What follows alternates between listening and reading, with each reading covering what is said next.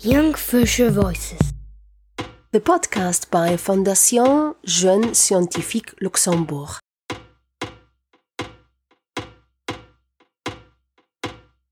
For our latest episode of this series, I had a chance to talk to the Jonk Fuerscher attending COP28 in Dubai. It was great to hear the young minds reflect on political and legal procedures. We started with David Delizzotti, who in his latest contest project looked at biodiesels and their combustion.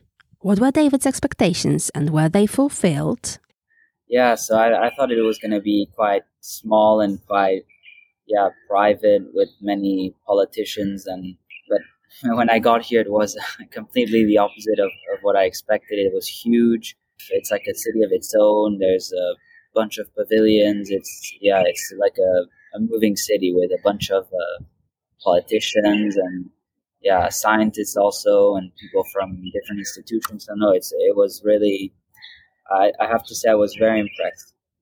Sousana and the director of FJSL, was also there at the COP28, and it wasn't her first one. I already had the chance to attend the COP26 in Glasgow, so I already had an idea more or less. But of course, Dubai is quite different because of the sun, because of the country as well.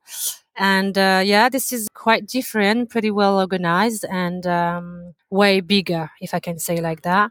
Of course, we will certainly talk about the challenges afterwards, but it doesn't have any big changement about the negotiation and so on. So for that point, not very big improvement, let's say. Alina, our nuclear power expert among Jonk Fuerscher, was surprised by the scale of COP. I thought it would be more like an expo, like with small booths for every country. What I didn't expect was that every country basically had its own building. The green zone is extremely big. Like, there's so much to do. And if you want to walk from one place to another, it might take you at least 15 minutes.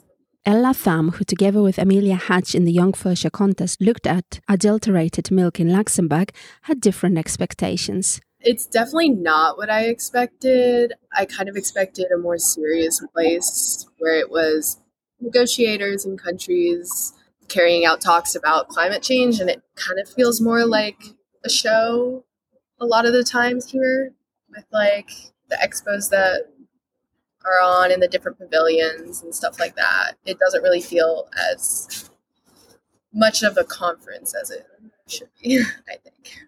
Guillaume, who accompanied our scientists, told us about the Luxembourgish pavilion that was created for the World Expo 2022. So there was the Luxembourgish pavilion at the Dubai World Expo a few years ago, and the pavilion is still there, but it is now hosting an exhibition about water and the circuit of water on Earth. I mean, the way water flows and the difference between salty water and river water. However, there's a smaller building that is for this COP called the BENELUX pavilion. So it is a building that is shared between the Netherlands, Belgium, Luxembourg, and on the other side of the building there are yet other countries. So the space is rather small, but it's the same for almost all countries in the world. They have small pavilions, and they're no longer connected directly to the pavilions that they built for the World Expo a few years ago. Bartłomiej Nowak, who you might remember from a few projects and a separate episode, not only got to see the blue zone of COP28, but also was interviewed by journalists. I was curious to know what questions they asked him. Well, pretty generic questions about climate change, on your personal feelings about it. It was, scripted one-to-one, 100% scripted, but still an interesting experience. Ilona, who participated in the contest with her work investigating the effect of sulfur dioxide on Frutico's lichens in Luxembourg, got also surprised by the size of the COP. Just the area itself is massive, which I didn't expect. It feels so futuristic, all the buildings, and it's just a massive area. It felt really overwhelming because you can't really attend everything. And in terms of more what's actually happening, I would say I was a bit disappointed with how the negotiations go, because it's people talking about the phrasing of a sentence for a long time rather than, you'd expect it to go quicker, but that's not really realistic. And also how they're trying to pass policy to phase down fossil fuel rather than phase out. So you have all these expectations that it's going to be really quick and really very monumental, but it takes a lot longer, and it's just expectations are too high, I would think. Yeah. From the outside, the COP seems like such a you'd expect it to go quicker because it's such a big thing. You're like, everyone, they've got everything, they've got their information together, they've got all the people, they're working towards a common goal, but that's obviously not the case because of every country has their own political agenda and they're all striving to get the best out for themselves. So, yeah, I guess too altruistic view. Our Fuerscher could also meet the Luxembourgish delegation attending the COP, this time in person. Amélia Hatch, who this year also investigated the antiseptic properties of Manuka honey, told us. They mentioned that they have to meet a lot with, because they're a part of many different groups like the EU, that they donate lots of money, that in the beginning of COP, a lot of countries donated to the Loss and Damages Fund. And that was like a big thing to begin. And I think he also mentioned how, like, because Luxembourg is part of the EU, I think it's that, like, the EU does the negotiations. Yeah. So it's not that Luxembourg negotiates by itself, but it's like EU as a whole that negotiates. Yeah, and I think he also mentioned kind of what Illona said, like, a lot of it is just, making sure that the phrasing is correct and, like, that the science behind it is understood by all the countries, and how all countries need to come together to agree on one thing for them to continue on, and how it can be like a really tedious process sometimes. Yeah, the decision has to be unanimous, so it's difficult. They have to, politically exchange things. COP28 was also a chance to see quite a lot of interesting and important participants. Here's David. Yes, I actually saw someone very important today, a Minister of the Environment in Spain at the European Union Pavilion. And this morning also when I walked into the COP, I saw around 5 ministers because they were going through the ministerial lane. So, you see important people everywhere. And it's crazy. I mean, I also get quite nervous because, they're quite important people. We actually have a partner, so Youth for Planet from Luxembourg as well, and they're also supported by the Ministry of Environment. So they're here, and they have their creative velo. I'm sure you already heard about this creative velo. And their aim is to have a discussion with youngsters present here. But of course, you need to know that you cannot see a lot of youngsters here, so it's quite a privilege to be here as a youngsters.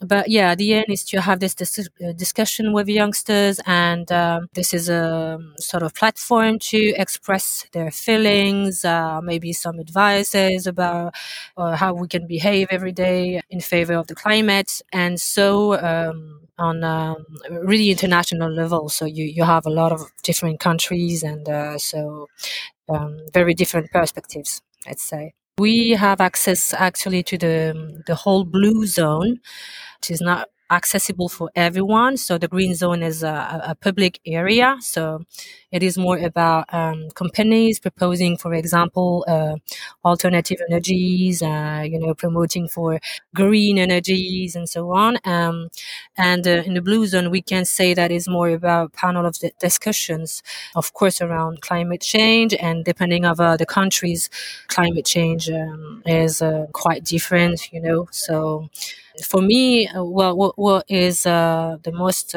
interesting is, of course, education of youth for climate change. But Alina, I know she attend a lot of nuclear topics talks. Yeah, Bartek as well. I think you also attended a lot of different discussions. I can say that Illona is also really interested on ocean, nature, plants. Voila. So there is topics for everyone here. Really, it's amazing. So to sum up, what was the most inspiring part of the COP28? Here's Illona. I think it was talking to Thomas and to the ministers, honestly, because at first they showed us some of things about the new IPCC report, which was very negative, but then talking about just Tomas is very positive, and he talks to us about like the phasing down fossil fuels and how he really believes that this will happen. And hope from one person who knows a lot about what's going on obviously gives hope to, at least to me. So that was the most inspiring moment, I think, of the week. Just talking to the people who are really like behind the scenes, and then understanding why things are happening. That was really interesting. And I think, well, at least for me, there are some parts in the week where I just felt really kind of, I think the word in English is like demoralized. I just felt really down because all we could see was just negative things. Like I really thought that instead of just going for decarbonization, we would for bigger systemic changes. But then it was, realizing that we need decarbonization though first to make those first steps to systemic change. That was also a very important moment for me. But yeah, I would say like especially talking to people from the government was like definitely very important for me this week. Bartłomiej again. It was probably one of the most interesting parts, like talking to the Luxembourgish delegation and learning out of new things about the power politics of COP, that it's not purely scientific. It's so much political diplomacy and these struggles, which are really tough for anyone, really, and especially the diplomats, negotiators coming here. I mean, just today, I went to this high-level session in another plenary meetings, and you could see like all of the different views, all of the different positions, which somehow have to be reconciled. It's like when you're actually inside this whole mechanism, it just is so much more complex than it seems from outside. So you gain appreciation to how much these people have to deal with, right? To just get anything done, really. So that's my take. Here's Ella. I think for me, I found it really interesting. I got to see Hillary Clinton speak, and it's kind of representative of the fact that COP this year is looking at mitigating climate change more intersectionally and involving gender equity and youth policies on top of scientific data about climate change in order to combat. Amélia. Yeah, I agree. Also seeing Hillary Clinton speak and lead a panel on gender inclusivity and how that it really relates to climate change, and in order to solve the issue, you also need to solve the problem of gender equality. Alina. It's some nuclear stuff. A few days ago, they had this pledge where they all signed, I think it was like 22 countries that signed a pledge to triple nuclear by 2050. So I think that was pretty inspiring to me, but also just how like there are more pavilions that talk about nuclear and how like there are many like different talks being hosted. So I think there's like an increased awareness of like nuclear energy at these COP events. Here's David. So one interesting talk I attended was also at the European Union Pavilion, where they were talking about the different renewable fuels and how we still need to find something even more efficient and better because, the renewable fuels, they still aren't as efficient as they can be. But the main takeaway for me was positive because I see all these kind of delegates debating and trying to change things. And I've witnessed it also personally when I went to the meeting room. So no, it's really positive. And I think that, this is this is how we need to tackle it, because it's not black and white. We can't just stop something. We need to kind of negotiate it, and we need to find other solutions and cooperate between countries. So no, for me, it's quite positive. Guillaume again. I'm still very impressed to see this many people coming from almost 200 countries, over a little bit less than 200 countries, joining here at the same place at the same time to negotiate one text. Well, it's more than just negotiating, actually. It's really writing up a text from scratch, from zero, from a blank page. And they managed to do so. Well, hopefully they will get it done by the end of this week. And it is, at least Andrew Ferrone told us, that this process is also very impressive to people at UN, for instance, because usually at UN, when they decide something, the texts are already written somehow, and then it's just ratification. Whereas here, it really starts from zero and they get the job done. But as Andrew also reminded us, and this is a quote from Laurent Fabius, who was the president of Paris COP that was so famous a few years ago, all these people are here not to agree on a text they are happy with, but they are here to agree on a text they are all equally unhappy with. And this is such a, twisted process that it is really magnificent that it comes about in the end. Remember that next time you compete in the Jonk Fuerscher contest, you might stand a chance to participate in the next COP. There will be a possibility to continue this great collaboration with the Ministry of Environment.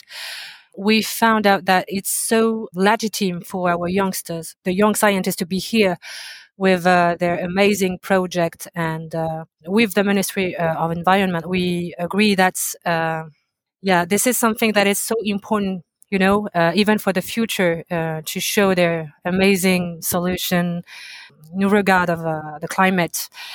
They will definitely have this chance to attend again the COP29, even if we don't know yet how it will work. But we will continue in that way to show worldwide what the Jonk Fuerscher are capable of. We do have the date for the next competition. So it will start on March 14th up to March 16th.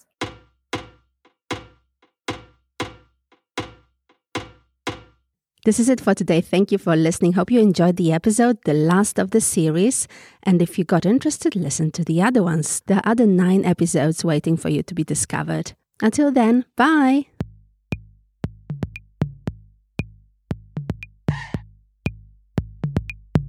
Jonk Fuerscher Voices.